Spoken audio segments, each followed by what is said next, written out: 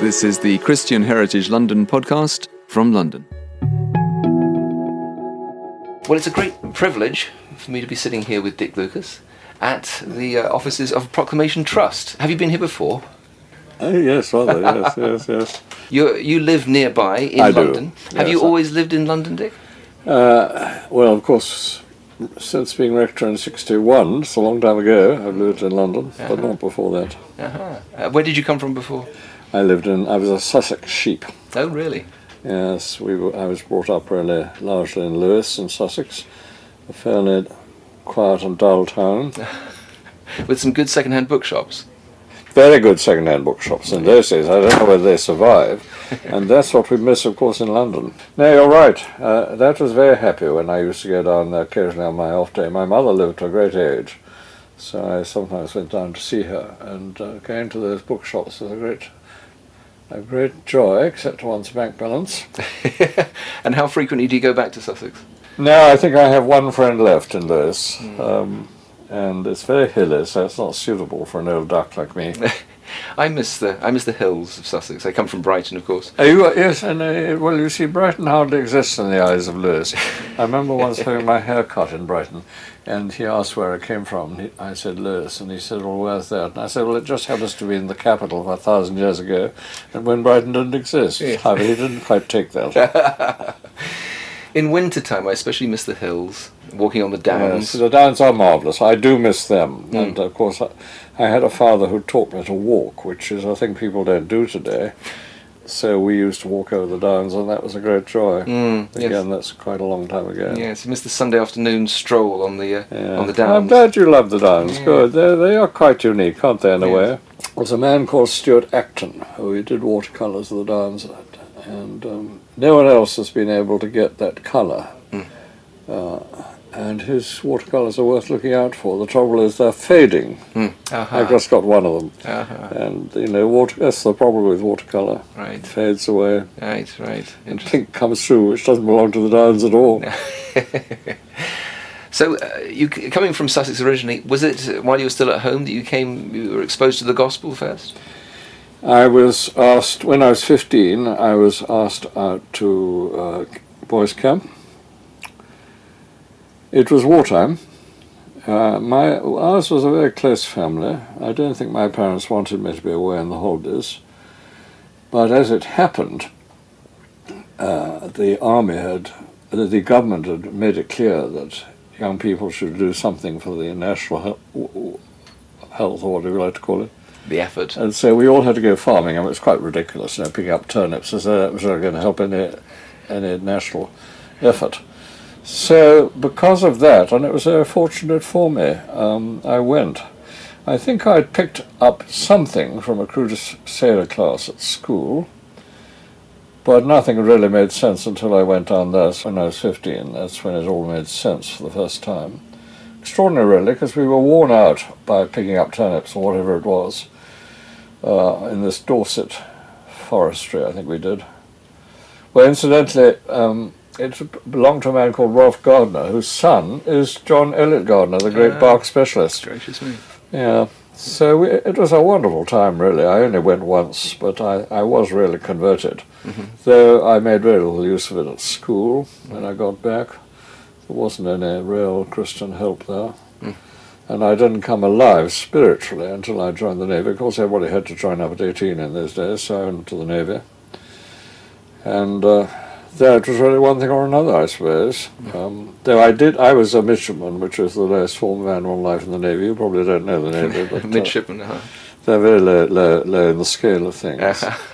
And I was appointed to a flotilla leader of fleet minesweepers in the Mediterranean, which was rather unlucky. I had some friends in the other ships, but the flotilla leader has a lot of senior officers in charge of things like gunnery and ASDICs and all the rest of it. So they're mostly lieutenants and lieutenant commanders who've been there some time. So I think my job as a midshipman was largely to hand out the gin. And that was really all I was any use to. In fact, when I first arrived in the wardroom, I made some comment, and the navigating officer turned to me and said, "Who asked you to speak?" Oh, gosh. That's the old Navy. I don't think it's like that today. They want to keep people in the Navy today. They don't treat them like that today. Right. And that did me a lot of good. I suppose I'd been fairly successful at school, and this really brought me down to bedrock. So it was an unhappy ship. First lieutenant was an unpleasant fellow. In the Navy, your first lieutenant is the person on whom happiness depends. And these two but the thing that brought me back spiritually were these two lads on the lower deck, as it was called in those days. One of them was a fine lad, son of a butcher in Southend, used to stand by the rum. In those days they had these great things of rum, you know, and he'd stand by it, and when all these young sailors came along, some they were only 18, he would say, "Do you really want it?" It was very fiery stuff, and they would say, "No, I don't need to push it out of what's called the porthole by people today." And how on earth they found out I was a Christian, because I wasn't living as a Christian, I have no idea. So they asked if I would lead them in a Bible study, and I had to go to the captain, what's usually called a four-ring captain, a very fine man actually, though he'd been minesweeping for 4 or 5 years, and I think really was at the end of his time. Can you imagine me as a midshipman going to ask him if I could lead a Bible study? That did me a power of good, and he handed me a glass of water on the bridge, I remember. And only later that I discovered that I was drinking more or less neat gin. Good gracious. And so you were giving Bible studies on this ship? Yes, and I know that I really came alive at that time. I can remember distinctly coming back from the junior officers' sports club in Malta, which was very naval orientated in those days. And I remember walking on air back to the ship. And I knew then that I was alive. But I didn't make much of it. I tried to witness a bit, but... So that was a tough time. It became happier because I stayed on the ship for quite a time until I was one of the sort of last people there. And then it was rather fun. So I came out in 1946. You have lived through a season which it's hard for us to imagine. I heard you say at the EMA a couple of years ago that when you were developing and going to ministry, that there were only 2 commentaries on the Gospel of John. Yeah, yes. Swimming in these yes, books. Yes, there are too many books, aren't there, if anything today. When I say that, I know the labour of producing a commentary, so I respect that, but in a way there's too much riches. And no, it's really true. There was In Understanding by Men by O'Connor T.C. Hammond. That was the only doctrine book available, as I can remember. Henry Mowe's commentaries were there. Scholarly. Devotional, but not really today what you want.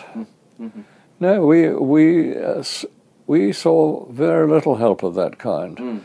Today they're swamped with it. Yes, indeed, yes. In fact, interesting that you have been a church leader who is respected by academics, but you never became an academic. But if you look at Ed Clowney's book, The Church, it starts with a vignette, a story of going to St. Helens and hearing you. Yes, wasn't he a lovely man? That's right. He used to come to meet his son, and he came in and was amazed at the businessman coming to St. Helens.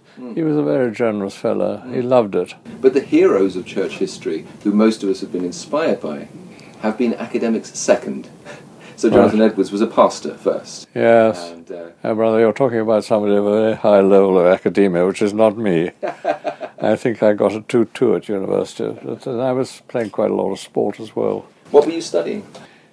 Well, it was quite easy to get in my day. I had a very curious career, really, because when I was called up into the Navy, the Navy was sending naval cadets to university for 6 months before they actually started their training, which was quite strange. I still really don't know quite why. So I went to Magdalen, Oxford, just as it happened. I mean, that's how I came out of the box, so to speak, and had C.S. Lewis as my tutor for 6 months, which when I think of now, I break out in a cold sweat because I knew no English literature and I had to read him an essay every week. Can you believe it? In this room clothed with smoke, he smoked, of course, this great man, which incidentally the Americans appreciate far more than we do. And he is a very great man and he'll continue to be used. But he was a strange fellow, and he wasn't, his line was, "I'm not your schoolmaster, he left you to get on with life." But can you believe, looking back, well, it actually makes me tremble now to think of R.C. Lucas walking in there to this room full of smoke while he puffed away and listened to me giving an essay on Milton, of whom I knew practically nothing. Of whom he wrote his preface to Paradise Lost. Yeah, that's right. So when I came back from the Mediterranean and out into normal life, far too many of us had been to these colleges. I couldn't get back into Magdalen. And so I fortunately went to Cambridge, which I do think was providential. Ex-servicemen were very much spoiled, really. We could do our degree in 2 years. And I had no idea what the KICU was, which was at its strength then. I mean, it was extraordinary. As far as I know, only one senior member of the university supported the Christian Union. That was Dr. Basil Atkinson of great fame, under-librarian to the University Library. And you see, the Christian Union was full of ex-colonels, air aces, I mean literally men who got DSOs and all sorts. So you had a Christian Union of 400 strong, a great many ex-servicemen, and yet the senior members really paid no attention to it. And it was the year of the great missions, which I suppose really we shan't see again in quite the same way. Dr. Barnhouse in 1949, John Stott in 1952, Billy Graham in 1955, John Stott again. Dr. Atkinson used to say it was the great 10 years, and they were amazing times when the whole university really could hear the gospel. And the Christian Union was so strong. So they were unforgettable times, and I was very privileged to be a tiny part of it. When you heard almost legendary preaching in the imagination of many now, do you remember the effect of it on you at that time? I can remember the effect of it on other people. I can remember John, of course there were days when people dressed properly, of course, in the old style, so I can remember John Stott in the pulpit of Great St. Mary's, which was only grudgingly given to the Christian Union for its use. They could hardly say no. There he was in his beautiful white Persil surplice and hood and so on. Double first from the University of Cambridge, so very difficult for the seniors to criticize him. There is a Cambridge graduate of the highest quality.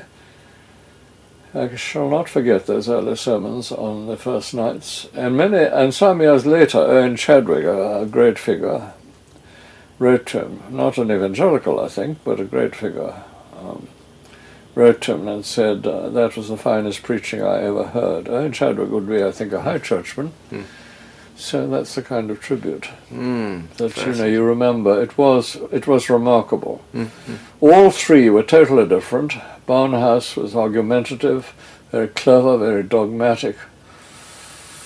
Billy Graham was Billy Graham, and John Stott was uniquely John Stott. And it taught me that you can have different styles of preaching, and they were very different. Barnhouse was unbelievably blunt, in a way that John Stott would never be, or certainly Billy. I was there in 1949 at his mission. He would stand there clothed in an amazing array of gowns and say things like, talking about your theological tutors, he would say, well, poor lost sinner, D.D. And on those first nights we could see our own tutors hiding behind the pillars, but it was a great mission because he spoke very bluntly in a way that I've never heard really since, and a great many men who would never normally go to missions were converted that week. I remember the president of the KICU. Of course, we didn't have cars in those days. No students had cars in those days, but we all had bicycles. And so the president of the KICU had to get a taxi to take Barnhouse to Girton, which in those days was a ladies' college. And Dr. Barnhouse, what is your text? My text is, I will spread dung on their faces. It's from Malachi. Poor president of the KICU, completely taken apart. I don't know what he said, something like, really, Dr. Barnhouse, that is my text. And it was. So they're great memories. The Christian Union continued to be very strong at Cambridge. It's a remarkable thing, and of course that work still goes on. Yes, indeed, and many people who've been through it have been so useful for gospel ministry. Yes, they have. Internationally. Yes, and I think it's something that we should pray for, the student work. Mm. And now, having studied, what was the route that brought you to London, to St Helens? I was a curate, and then I joined the Church Pastoral Aid Society to work amongst ordinands, and during that time a group of city men, they were mostly directors, Christian men, met together to study the Bible once a week with a man called Tony Kimpton, who was a merchant in honey and a very domineering, powerful leader. And when men meet together like that week after week for several years, something usually emerges from it. And what emerged from it was a desire to have a gospel service in the city. Mm. Now, Dick Rees had been preaching in the city for the Christian Unions, but apart from that, the churches were remarkably dead. Mm. I'll come to that in a minute. In some ways, it was a dumping ground in which the bishop could pit people he really didn't know to fit in anywhere else. There were one or two, of course, good men.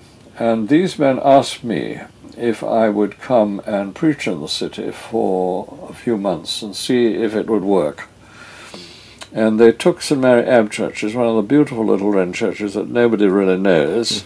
At the moment it's visible because everything around it has been pulled down. And we started in January, the first Tuesday in January 1961. And these men, of course, worked like crazy. They were influential, and they filled the church. I suppose it's a small wren church. I suppose it holds about 150. Mm.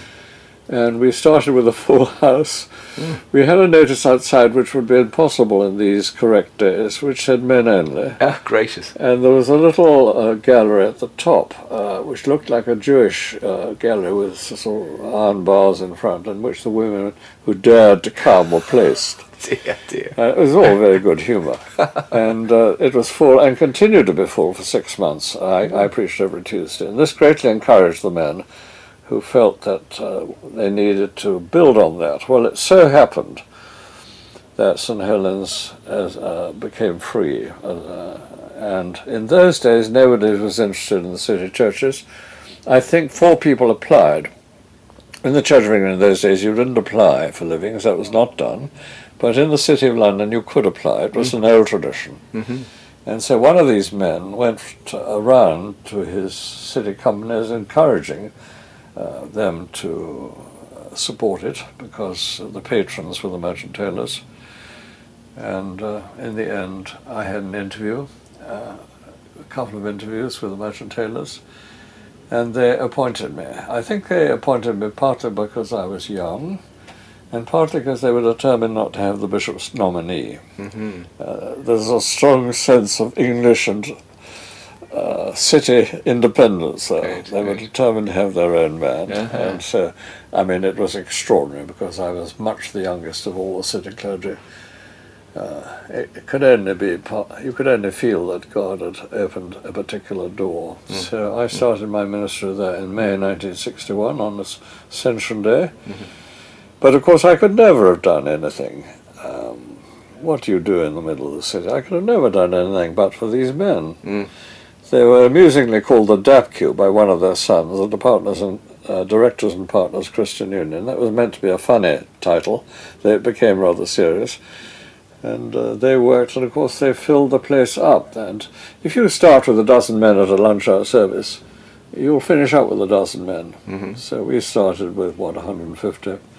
And so that soon moved to about 400 because they worked so hard. Gracious. The city churches, I think, showed why the Church of England really had become in its ineffectiveness. That looking back, I see that the notices outside the city churches, and many of these men had other jobs as well, so perhaps they hadn't time to do evangelism, but they advertised communion service once a week. Mm-hmm.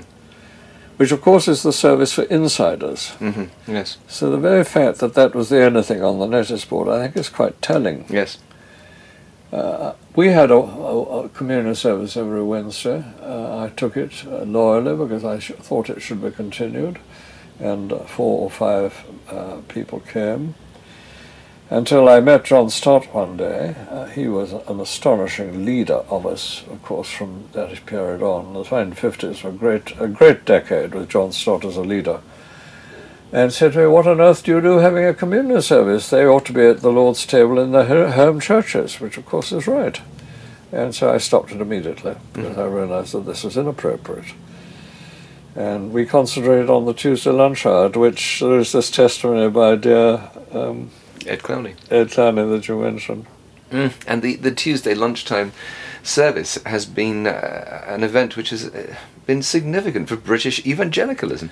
The church grew and grew and grew, and the lessons that you learned are lessons which are highly transferable. For example, I hear that you learned early on that the service should be a certain length, and it was a certain length. Absolutely. And people came knowing they could trust that it would be finished at the right time. Yeah. So that even now, when I do my little Bible studies on our little church plants, I decide it will be half an hour, and it is half an hour. Yes, so that people don't go away thinking important. this is just very long. They go away thinking this is useful, and it will be finished on time. And there's a little bit of order. Other things. Can you tell us any more? I'm fascinated to hear you talking in terms of how these other people did so much work to make the thing work. We would never have worked without them. I have had a certain fluency, I suppose, a certain gift. But it was a real partnership. And as you say, we were dead on time. We started at 1:05 and finished at 35. Prayer, hymn, reading, and then straight into the talk, which was 21 minutes in length, and we finished at 25 to 2. And then, of course, the key thing was we had a buffet lunch afterwards. So, in fact, the thing was exactly an hour, 1 till 2, and of that, 25 minutes was the buffet lunch. Later, a lady called Doreen Aldred, who had been a professional caterer, did our lunch there. St. Helens has gone on to much greater glories than my day, but they've never had lunches as good as hers, and buffet lunches, and so that was a tremendous opportunity for people to talk with one another. Yeah, fantastic. And yes, we did finish on time, and I think that was very important. Mind you, today, and increasingly in these skyscrapers, they try to keep everybody in at the lunch hour. The women have their hairdressers, and all that inside the building. So you don't have people moving around as we did, and we really did have people moving around, which was a great blessing. Yes, indeed. And so if a young man passed the front door, St. Helens, they would look in and see something like 400 men in their grey suits. It was grey suits, bowler hats, and umbrella time. It's all quite different today. And the preaching of a pungent gospel. Well, I hope so. Yeah. Now, sitting here, of course, Christian Heritage London, we are extraordinarily privileged to be walking through streets which, round the corner from here, F.B. Mayer ministered, and Charles Spurgeon ministered down the other way, and across the river we have the extraordinary history of the Reformation, and Wilberforce met Newton round the corner. Yeah. Great things. Has any one of these people been a particular inspiration to you? Have you had any friends from history who have encouraged and motivated you? Too many, I think, all in every generation. Yes, I could. It's all like Hebrews 11, isn't it, from the Old Testament? You could get the same list for the New Testament. Quite. I've been rereading Moody lately. He's not quite approved of by a strong Calvinist. Interestingly enough, nothing has happened quite like it in Glasgow and Edinburgh since 1865. He was fairly illiterate. He had minimal theology, really, but he was a man of God, called by God in an extraordinary way, and you probably know the story. It is an extraordinary story. And interestingly, if you read around, I've read a lot before, but I just happened to be rereading it. The Lyle Dorset book is very interesting. Actually, you find that the young men with real theology, people like James Stalker, Horatio Bonner, these were all young men at the time, 1865, and they immediately saw, though they would have been, of course, more Calvinistic in doctrine, they immediately saw that though this man was criticized as being a rank Arminian, God was with him. And they all, as young men, supported him. It's very interesting.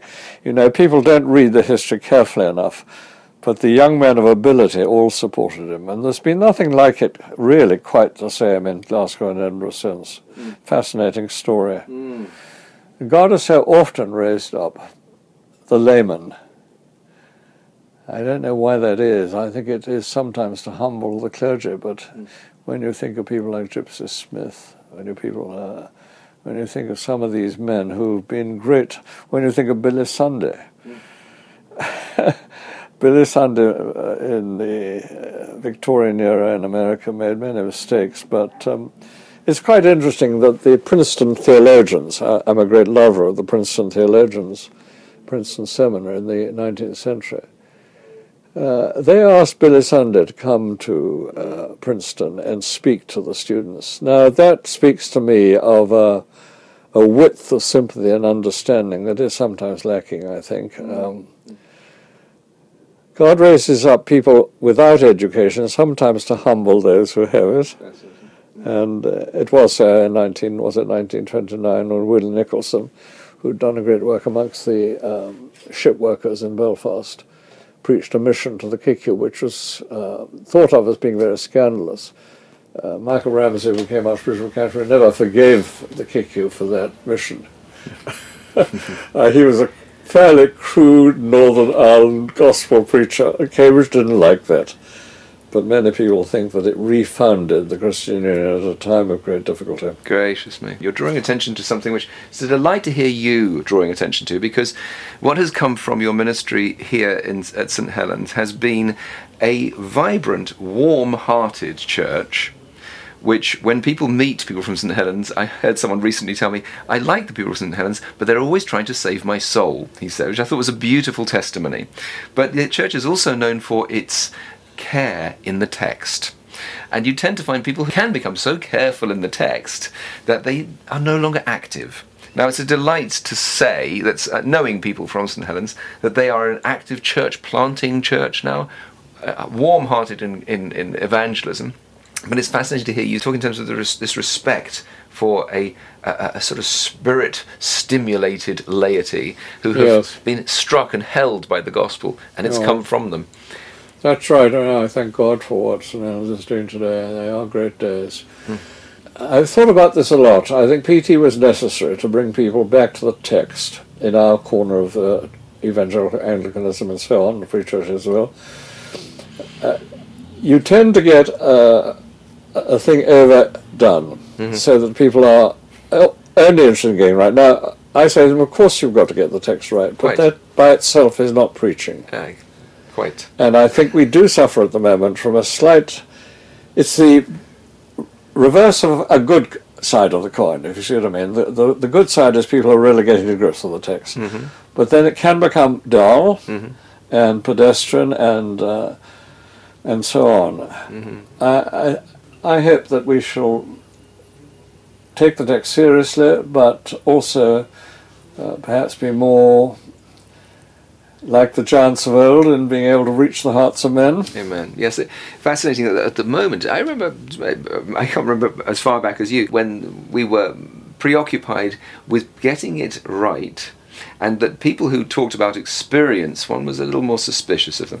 But now we have characters like John Piper, Tim Keller, Michael Reeves, and many of these preachers who are preaching in such a way that you know you've got it right because your heart is warmed. That's right. That is so right, and that's what we need. That's what we see in those men, and what we need. Yes. So now, when you were planting the church at St. Helens, Dick, there are a number of models which we find the apostles in the text proposing. So, for example, we have this extraordinary, I was reading this morning from Paul speaking to Timothy, the aim of our charge is love that issues from a pure heart and a good conscience and a sincere faith. I thought that was an extraordinary and a beautiful wonderful description, mission statement in a way. Yes, it is. Was there a particular goal which you had in mind? Were you aiming at something at St. Helens, or were you simply throwing seeds out there and seeing what would land on good soil? Well, because of the situation at the time, of course, it's changed very much now. Women have come into the city and are taking major jobs, and that's fine. But it was very much a men's world, and I think these fellows, these DAFCU members, felt as I felt, that if you reach the husband, you reach the family, basically. Quite. Whereas I think the times we were coming where it was the mother who went to church and not the man. And that, I think, really has continued and is a sign of the Church of England's decline and the other denominations. So I think we did have it in our mind that reaching men was important because they went back home, and one of the results was the girls became a little jealous and said, "Why are you getting all these good things and not us?" And much later on, when Ashburnham became a great centre, I had quite a lot to do with that because I knew John Bickerseth, who had inherited Ashburnham. We still do have our summer weeks there, 2 weeks, when of course wives and children come as well, and that's been wonderful. But in those early days when I was there, of course, we only had the men. But it was lovely. The young men went back to their churches. I can think of several men now in my mind's eye went back to their church and started a youth fellowship. So, in a way, you can't do everything, can you? We had to do what we could do, which was to reach the men. But one knew very well that if they went back to their churches and began to do other things, in a sense, we were helping to do that. So you can't do everything. I think some people try to do everything and can't. Yes. So it was a limited ministry, yes. But it's fascinating because you were actually aiming at something. Well, someone said, if you aim at nothing, you're sure to hit it. Yes, well, it was the businessmen that drove it, you see. In a sense, I was their servant. And because such very large numbers started to come, that concentrated our minds on doing that. Gosh. Many other things, of course, came out of that. In 1966, I think it was, we started an evening service. All Souls was magnificent in the 1950s, and in a sense, perhaps there wasn't a need for it. But there are lots of medics in the east end of the city. It's amazing how they fit in somewhere. They find lodging somewhere, and of course the nurses have their homes. So I think it was about 6 years after I began, we started an evening service. We didn't, funnily enough, we started at 8 o'clock in the evening when they came back from their weekends. And so that was really medical students and nurses, and that's always been a feature of St. Helens ever since. So, in a sense, you meet the need that is there. I wasn't clever enough to cook that up. It was quite obvious that was there. I'm not a very inventive chap. I think our job is to meet what is in front of us. That's wonderful. And finally, Dick, what's perhaps new, what's exciting you presently, and you think, I'd love to see people get this, I wish I'd known it? Yeah, I think Lucases are not excited people. I mean, my forebears are solid ex-Quakers of the 18th and 19th century. I don't think that Sunday meeting at the Quakers was an exciting ball. And I think one of the benefits of inheriting that from your forebears is that you're neither up or down. I'm not a man who gets excited, and I'm not a man who gets depressed. So I'm not special. I am very excited at what is happening at St. Helens. I'm very excited with this church planting, all these young men who are full of zeal. But on the other hand, a secular Britain is going to give them a hard time. Yes. And I think our job at the moment is to build them up for that. Yes. But I'm also excited when I go into the kitchen yesterday and find somebody's just had a new daughter, and that's one more person in the kingdom of God. Otherwise, I think I'm a fairly dull bloke, really, like all these, like my forebears. Good men, but dull. And what advice would you give to people going into the ministry now? You've seen... You're naming people who we, and you yourself as someone. I saw a photo recently of a legacy photo of people who came to a service at St. Helens that people have been sent internationally, and that the room was full of men who are now in ministry, who have been motivated, inspired by what you've been doing there. What advice would you give to the advice you must give to 90-year-olds like me is not to give advice. People don't really, when you come 90 plus, people don't really want to hear your advice. So as you approach the end of your first century, your advice is, I'm too wise to be giving advice. Well, it's been fantastic to have this time. Thank you so much, Dick. I'm delighted to do it.